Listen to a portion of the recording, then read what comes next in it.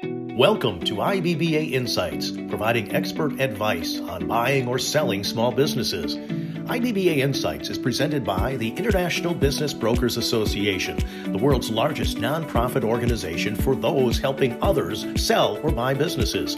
Now, here's your host, Cress Diglio. Welcome to today's episode of IBBA Insights. Today we're going to dig deep into the three letters that are prominent in the sale of businesses. That's SBA. Our guest is not only an SBA guru, but he's an all-around great guy. Steve Mariani, the founder of Diamond Financial, is the founder of Diamond Financial. Diamond Financial has become one of the nation's leading sources for larger business acquisition loans, ranging from $400,000 to $5 million. Steve has been a contributor to the IBBA for many years. In fact, he serves on the currently, and in 2019, he received one of the most prestigious awards that the IBBA gives out, and that's the Tom West Award. And just so you know, that's not an award that's just given out to anyone. When you really have to do work on behalf of an association to be and be recognized by your peers to receive that. So when you hear someone has the Tom West Award like Steve, that is really meaningful. So please welcome me in joining Steve Mariani to our show. Steve, welcome to IBBA Insights. Hey, Cress, thank you for having me. I appreciate the opportunity to share information with all your guests and help expand the uses of SBA, and hopefully people will find some more value in some of the information we provide today. But your words are very kind. I did appreciate the Tom West Award. Tom has been a great piece of my life, along with Ed and so many other great figures at the top. But thank you for having me. I appreciate, like I said, this opportunity to share.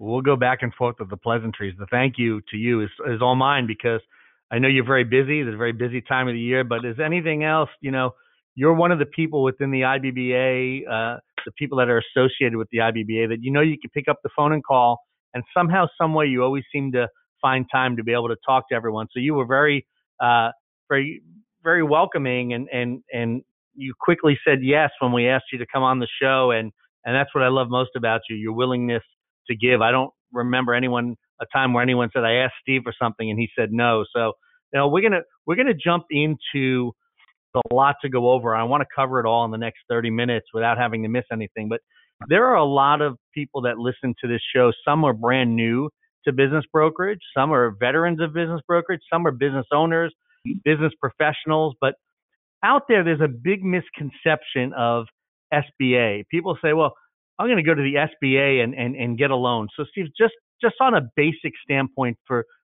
a knowledge or a foundation of the things we're going to talk about today, can you talk about what is the SBA and what does it actually mean when someone says, I'm going to get an SBA loan?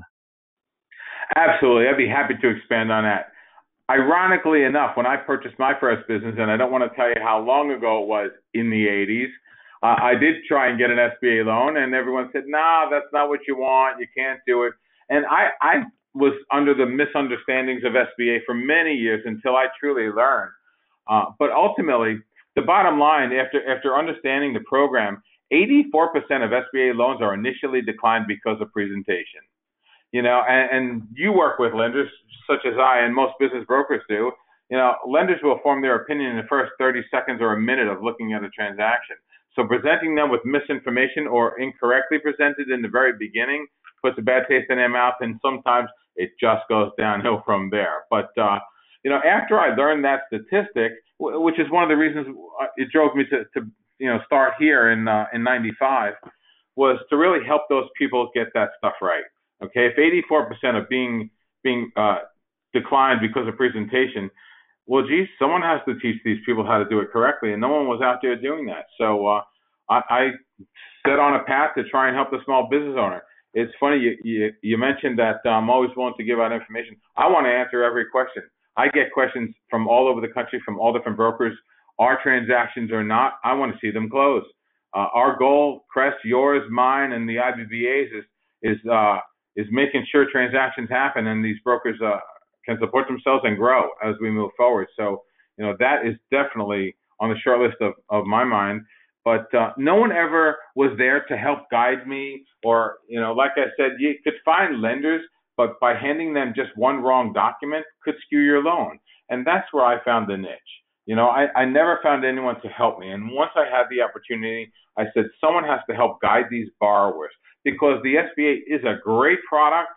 I didn't know that the first 15 years of my business career, but I need people to know that today because it is an avenue where goodwill gets financed. And whether you own a business or buying a business or starting a business, it's the place where goodwill transactions happen. So, yeah, thanks for bringing that up. Business owners need to be aware that there are aggressive products out there, and it's more finding the right people and getting the right team in place as you start the process that matters.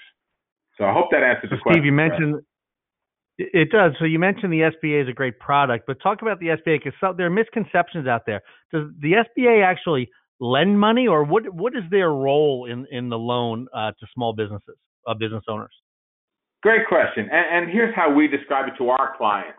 Upon the first interview or first call, however you want to say it, we describe the SBA as just an insurance company because that's really all they are.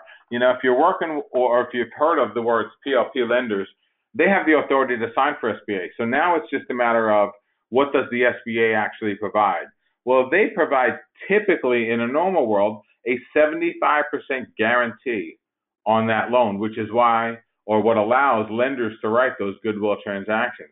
If they didn't have that, for lack of a better term, insurance policy, they're not going to lend you $1 million or $1.5 million of goodwill. So with a 75% guarantee, it definitely brings down the risk on the lender's side. So the SBA, they really don't have much input into a transaction that's processed through a PLP lender. What they do need to do is stay in compliance with SBA guidelines to protect and ensure that 75% guarantee. And that's what lenders are focused on, not losing that guarantee. That is their ace in the hole. Okay? So there is a big misconception out there on SBA. SBA is not the lending source. They used to be back in the 50s, but they stopped early, I want to say mid-60s sometime, lending their own money and became more of just an insurance company for outside lenders. So that's how they should be looked at. Pretty much there are so many loans that fit the SBA guidelines that just never get financed because the lender in between either is confused on the rules or doesn't want to provide it, or most of the time it's just the borrower picking the incorrect lender. That is probably 9 times out of 10 the reason that the lenders don't go forward with a transaction. But the SBA, without their guarantee, none of these loans would get done. So, we have to be grateful for the SBA and their guarantee, but they should be looked at as, like I said before, just an insurance company. Well, one of the things that drives me crazy, Steve, is if I'm dealing with a client or a buyer and they say, well, yeah, I went to my bank. They said they do SBA loans, and the bank might, but talk to us about the importance or the difference between an institution that might be a SBA preferred lender or the different status of an SBA lender. What makes, because you go to somebody, you want to make sure they're going to be able to get the job done. And so what would be your recommendation or your feeling upon what that would be? What does it mean to be a preferred lender with the SBA? I'm happy to describe that situation. And this is critically important because clients are out there all the time trying to get their own money. So lenders contact us all the time, as you can imagine, because of our high volume levels. The single most important question that I ask any lender that I don't know that calls me is, do they sell their loans or do they portfolio their loans? And I'm going to go down this path just a little bit. This is really the difference between SBA lenders. If they portfolio their loans, meaning they just put it on their balance sheet and keep it on there for the 10 years, they can add any type of requirements they want on top of the SBA loan requirements. And that's always the case. They can always add additional rules. But what happens is portfolio lenders will add things that they want, maybe collateral positions. They can add pretty much anything they want. They can go after spouses or houses. Here's an optional rule that many lenders won't use. If you have less than 25% equity in your house or in a property, it does not have to be taken for collateral. That is entirely optional, up to the lender. Well, there are many portfolio lenders that I know of that will take your house and take your property even if you have no equity in them. All right, so that's one of the biggest differences between not PLP and GP lenders, but lenders in general when you're talking SBA. If they sell their loans, then they're only going to typically follow the SBA guidelines and not add any additional requirements on top of it. So like I said, my number one question is, do you portfolio your loans or do you sell them? If their response is they portfolio their loans, I already know they're going to be a lot more conservative than our lenders. They're probably not going to work out with us, because if they're adding loan requirements on top of SBA rules, there's going to be a point where our firm stops the transactions, because we protect our clients. We want our clients, and that is the mission of our business here, is to make sure we utilize every single advantage possible on an SBA transaction for our clients. And you'd be surprised how many lenders will overlook. 2, 3, 4 of those things in a loan makes a big difference. When you're leaving a spouse off of a transaction, or properties, a lot of the people we work with are high net worth individuals that own 3, 4, 5 properties. Well, there's a big difference between taking 2 of them and taking all 5 of them. And that's really the difference between the lenders. So when you get into the true SBA volume producing lenders, that's what it comes down to. Do they portfolio their loan or do they sell them? Now, when you're talking about PLP and the status of the lenders, PLP is a status given to lenders that produce high volumes. And the SBA is completely familiar with their process. They've audited them many times, and they then issue them PLP status, which is Preferred Lending Program. That means that this lender has produced enough volume and has been through enough audits where they're comfortable with SBA, or vice versa, and SBA then issues them the authority to sign then for the SBA. So when you're talking about a PLP lender, which is the way all transactions should be going, okay, the 2 choices are PLP lender or GP. GP is General Program. So there's Preferred Lending Program and General Program. GP, any bank can go and get an SBA guarantee by supplying the loan to SBA, having it underwritten a second time at SBA. They then issue the GP number. But now it's a second underwriting, a second set of eyes, and anywhere between 2 and 5 weeks worth of additional time if it's got to be sent to SBA. Every GP lender must submit the loan package directly to SBA. PLP lenders avoid that whole step and save that 2 to 5 weeks. That's really the difference between lender classifications. So if they're a PLP lender, then you want to know, do they sell or portfolio their loans? If they're a GP lender, that's going to be concerning. Now, don't misunderstand. There are specific reasons each year where I'll take a loan GP. That's when I'm breaking a rule or doing something over and above that's an advantage to our client. And we'll know that this will void the SBA guarantee. So we will then take that file and send it to SBA and say, listen, here's why we think this is a good idea for our client. Sign off on it yourselves. And then that will, again, protect that SBA guarantee to the lender. So I hope all that makes sense. Yeah, Steve, thank you for clearing that up and giving us the breakdown. You mentioned something just a couple of minutes ago that I thought was very interesting. You were talking about the individual institutions or the banks, and I hear sometimes someone will come to me and go, well, the SBA is requiring that I put up all my properties, or the SBA requires that I do this. And a lot of times it's not the SBA that's requiring it, but it's the individual lending institution. Is that correct, or am I wrong in saying that?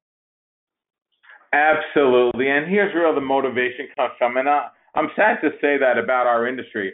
But what happens is the salespeople out there that client initially gets to know, he doesn't want that client understanding anything differently than what he described. So every time he speaks to him, he tries to give him the impression that these are SBA rules. Many times they are not. But what that salesperson doesn't want that client to do, or that potential borrower to do, is find out the truth, go down the block and see, I didn't have to put up all my properties. So there's a lot of misinformation out there being spread because they don't ever want a client to feel, well, it's us, the lender, that's adding these rules. So they're always going to, which is what I thought for the first 15 years of my life. I thought the SBA were horrible nightmares and devil people. You know, it wasn't until I got in the industry and I wrote my first one, I said, wait, that made magic happen, you know? But that's always the impression that they want to give, because you got to keep in mind, it's a salesperson, and what they don't want is you speaking to another lender to find out if this is true or not. That's the questions that I answer all day long. The majority of the questions I receive from brokers nationwide are, here is what they're telling us. Is this a lender policy or is this an SBA rule? That's the question that pops up in my email once, twice a week from brokers all over the country. Yes, and that's what I tell my clients all the time. I said, look, you need to ask the question flat out. Is that a bank requirement or is that an SBA requirement? And if they don't, you could double check them also, because a lot of times it's not an SBA requirement. It's their bank's specific requirement. So let's move on, because there's some other things I want to touch on during the time I have you on this podcast. So today with Sure. SBA, are there special programs out there for people looking to buy a business right now? Absolutely. So the new CARES Act, and I won't go into how we got to where we are, but currently the new program in place today is their SBA guarantee fees are waived, which I'll give you on $1 million transaction or $1 million loan. That SBA fee is $26,000 by itself. So we're not talking small money. When we're talking about $3 or $4 million transaction, I think one of my transactions is saving him $110,000 on the SBA guarantee fee. So right now, SBA fees, yeah. And for those of you who don't understand what an SBA fee is, that is included in all closing costs on SBA transactions. And that is the actual cost of that insurance policy I mentioned before. So that's a one-time fee. That's part of your closing cost. So when you're talking about a $3 or $4 million transaction, you're probably looking at 140-ish or so in fees. Well, about 110 or so is the SBA guarantee fee. So it is always the largest portion of all SBA closing costs. So right now, that fee is being waived while the funds are still in place and we don't run out of funds. Also, anyone getting a new transaction done right now after February 1st will receive 2 payments of up to $9,000.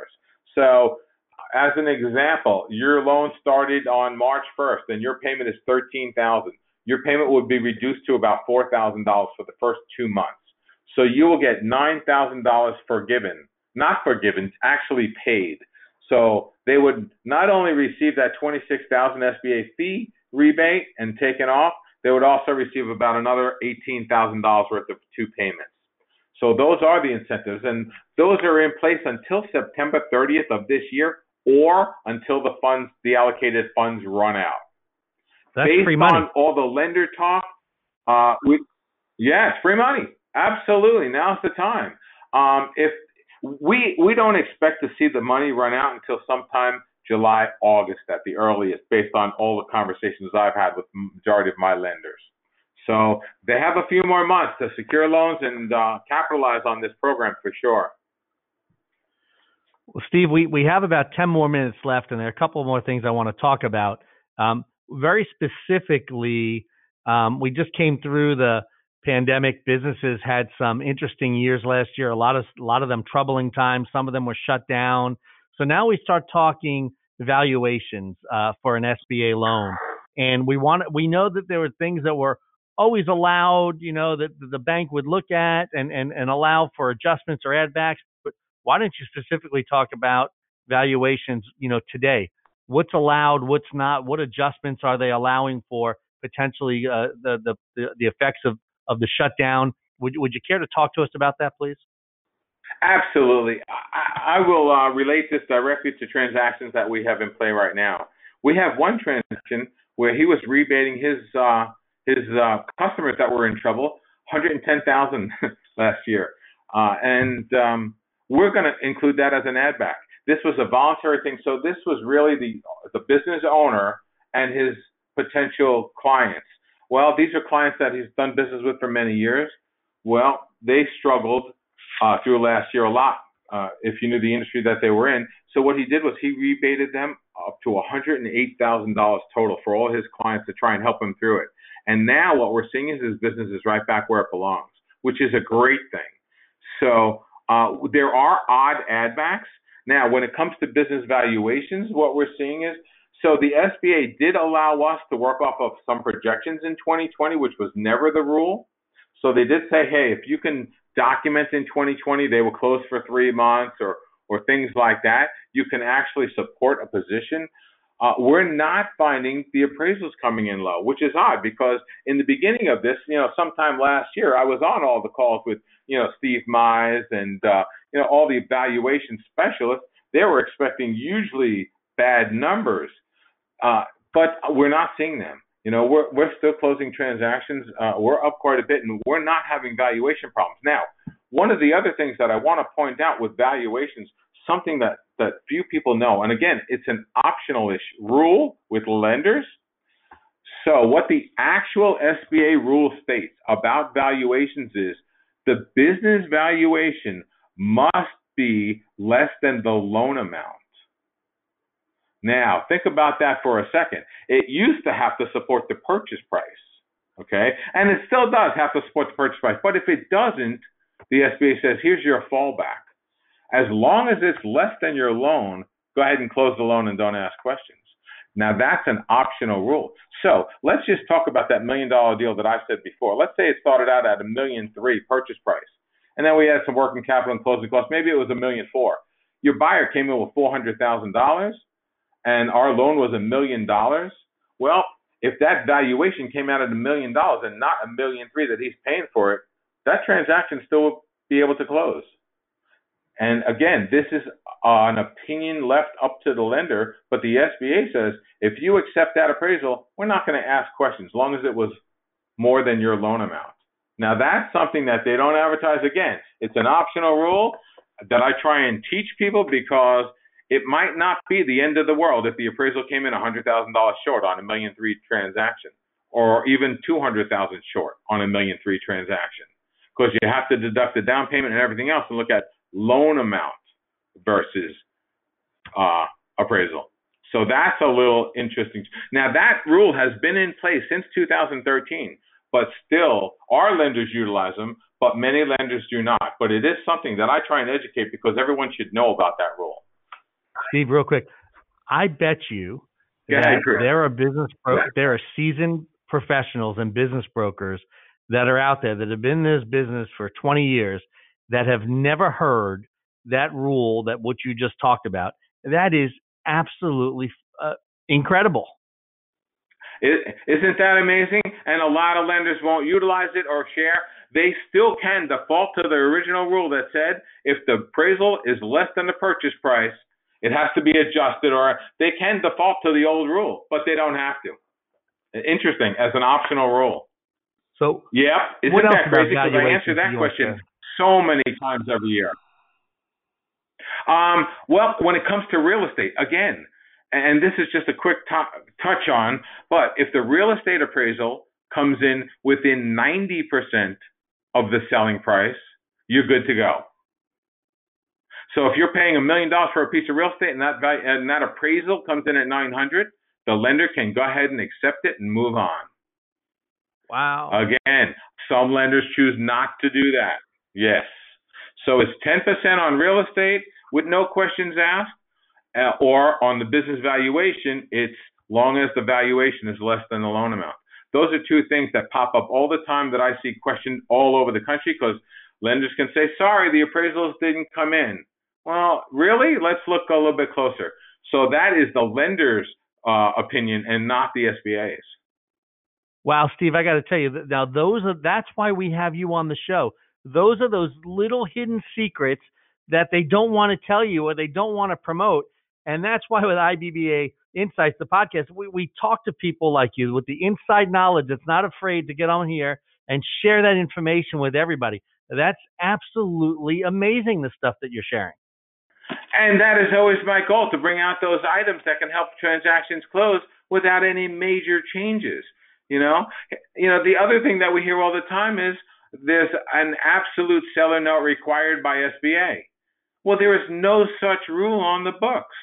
There is no place in the SOP that demands an SBA loan have a seller note included in it. Again, we hear that on the street every single day because lenders that demand seller notes want you to think it's an SBA rule. Well, it's not. Yeah, the bank individually says, okay, we want the seller to have some skin in the game, where they feel like they're in a better position. So they say, well, we could do this SBA loan, but it's going to require a seller holdback of 10% or 15%. But what you're saying, a lot of times, that's the bank requirement and not the SBA requiring that? Absolutely. If it isn't counting toward the injection, then it is absolutely a bank requirement and not SBA. I'm actually, if you've heard me speak anywhere, not a big fan of seller notes. The way I look at them is they hurt my buyer's cash flow. Unless the seller's going to hold it for 10 years, I'm against it. It doesn't help my buyer. So I've been preaching that for 20 years. And the SBA has really supported me because they've never demanded a seller note. So I know that's ironic too, right? Yeah, very much so. It's in talking to you, the more I talk to you, the more I hear things, and I know that the people that are listening to this are going to go, wait a second, that's not what so-and-so told me. There are some lenders out there, Steve, that might not be too happy with you after listening to this show, because they may get questioned by some of the business brokers out there that say, hey, I'm bringing you clients and you've told me this, but that's your bank. That's not the SBA. Going to be some interesting conversations going on after this podcast. That happens all the time, Chris, and I wind up apologizing to people, but it's the fact. I'm not making this stuff up. These are all rules that I share on a regular basis. When a client sends me a question, what I do is answer it and typically attach the rules so they have it in writing in front of them. So I can only quote these things because they're fact, but it is the truth. No one wants this stuff to get out. Well, Steve, we could go back. You are so passionate about what you do. And you could tell when in talking with you that it just comes across, and anyone that knows you knows how passionate you are about it, and knows how much you want to really help individuals. Yes, it's a job and it's a business and it's what you do, but you truly do care about what you're doing, and that comes across. So in parting, and when we come to the closing of this episode of IBBA Insights, what parting words of wisdom would you like to leave with maybe the business brokers out there that are working with businesses and getting them potentially qualified for a sale with an SBA loan for the sale of the business, or someone that's buying, that's looking for, potentially getting an SBA loan? Share some wisdom with them. Sure. I think the first most important thing that we teach, any young brokers or new brokers is to have that business pre-qualified and have your buyer pre-qualified. And I'm going to expand on that just a little bit.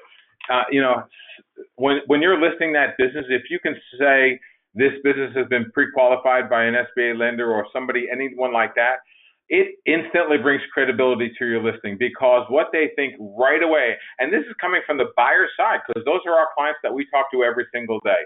What that instills in them is, hey, a third party has reviewed all these numbers and at least covers the debt service and makes some kind of sense.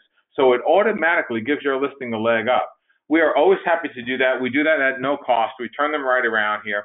And the second piece, which is sometimes even more important, is having your buyers pre-qualified. The majority of the brokers that we talk to and work with, they will ask for a personal financial statement or some information from a buyer, but that comes back, for lack of a better word, sketchy at best. So what we do is we can pre-qualify any buyer within 2 hours. But what we do to qualify a buyer is we will have their resume, we will have their bank statements, we will have their personal financial statements, we will have all of their information before they get a pre-qual letter, and we will do that in 2 hours. And we do that so that our broker knows the quality of a potential buyer. And that's why we turn it right around. Chris, if you're talking to somebody in the morning, we want you to know by afternoon if this guy is good or not. So you can either continue your conversation with him or tell him you're not the right guy for him. But those two pieces are what we think every broker should be doing on every transaction. No matter what lender you're working with, they should be able to perform those two duties for no cost and relatively quickly as you get those listings. So you have a good idea, A, what you're looking for in a buyer. If they've pre-qualified that business, then they should be giving you what down payments should look like, what you're looking for in a buyer resume-wise, and things like that, which is what we try and do with our brokers here, is make sure you have a complete understanding of the buyer that you're looking for. whether it be as broad as the whole world or as narrow as, an HVAC license. But we want you to understand that from the beginning. And then the second, like I said, is making sure that your buyers are pre-qualified. And, no one likes to spend a week or 2 weeks working with a buyer who talks really well on the phone, and then you find out he has bad credit and no down payment money. So those are my 2 words of wisdom is get those things done on all your transactions. And make sure you have your ducks in a row before it goes to market.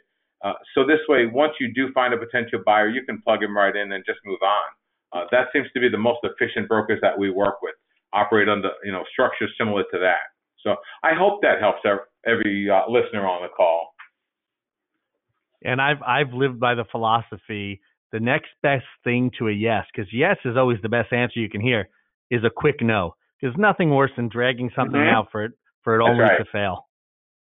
So Steve, that's right. 30 minutes has flown by. That's right. Absolutely flown by, and we've gone through some of the most important topics that I wanted to cover. I wanted to personally thank you for coming on the show, because you've shared some really interesting stuff today that I know is going to be new to even people that have been in the business for a very long time. So thank you. And 2, in closing, I'd like to give you the opportunity to let people know how they can get in contact with you if they're looking for an SBA loan or they have some questions about SBA. Sure, I'm absolutely happy to share that stuff. Basically our firm, and it's funny you mentioned the quick no. So our policy here, and this is guaranteed, we have a 3-day turnaround. We will be in or out of a transaction within 3 days. So we have a 3-day yes or no policy. If it's a yes at our firm, we have a 94% closure rate. Those are the things that we monitor. And I don't want to talk more, but the percentages other places are so much lower, to the point where, they're in the 28, 29% closure rates. So we pride ourselves on making sure we're doing the right thing right in the very beginning, because, again, we don't want to waste your time. We don't want to waste the seller's time. Time is money, especially in this industry. No one knows that more than we do, because we live with you. So we have a 3-day yes or no, 94% closure rate, and we're going to turn things right around. People can always email us at information@easysba.com, or they can reach us on the phone at 919-782-3101 is our main number. Any of our staff is trained to help anybody who calls or answer questions, and we're always happy to do that. Again, our website is easysba.com. You can find a wealth of information there. All COVID documents, everything I relate to, disaster related is on there, and so are all our policies and pre-qual information. So you can find a ton of information at easysba.com. Email us at information@easysba.com or call us at 919-782-3101. So I think I've covered everything. And again, I appreciate the opportunity to share information, because I want the world to know the behind the scenes on SBA and utilize the program to the best benefit of all your clients. Well, Steve, thank you, my friend, for taking time out of your very busy schedule and sharing all of your points and your knowledge and trade secrets when it comes to, or not so secret when it comes to SBA. Thank you so much again. I appreciate it. Anytime, Chris. I'm always here for you. Thank you for having me. You're welcome. Well, we've come to the end of another episode of IBBA Insights. Again, I want to thank my guest, Steve Mariani, for sharing his insights on SBA lending. I hope you have a better understanding of the SBA and learned something new today. I know I learned a couple of new things, so I hope you did also. As always, if you want to listen to other episodes of IBBA Insights, you can go to ibba.org/insights. Once you're there, you can subscribe and follow the IBBA podcast by clicking the Apple, Android, or email icons. And then, as we like to say, you never have to miss another episode of IBBA Insights again. Thank you for supporting our show and making IBBA Insights possible. I wish all of you health, happiness, and success, and have a great day. Until next time on IBBA Insights.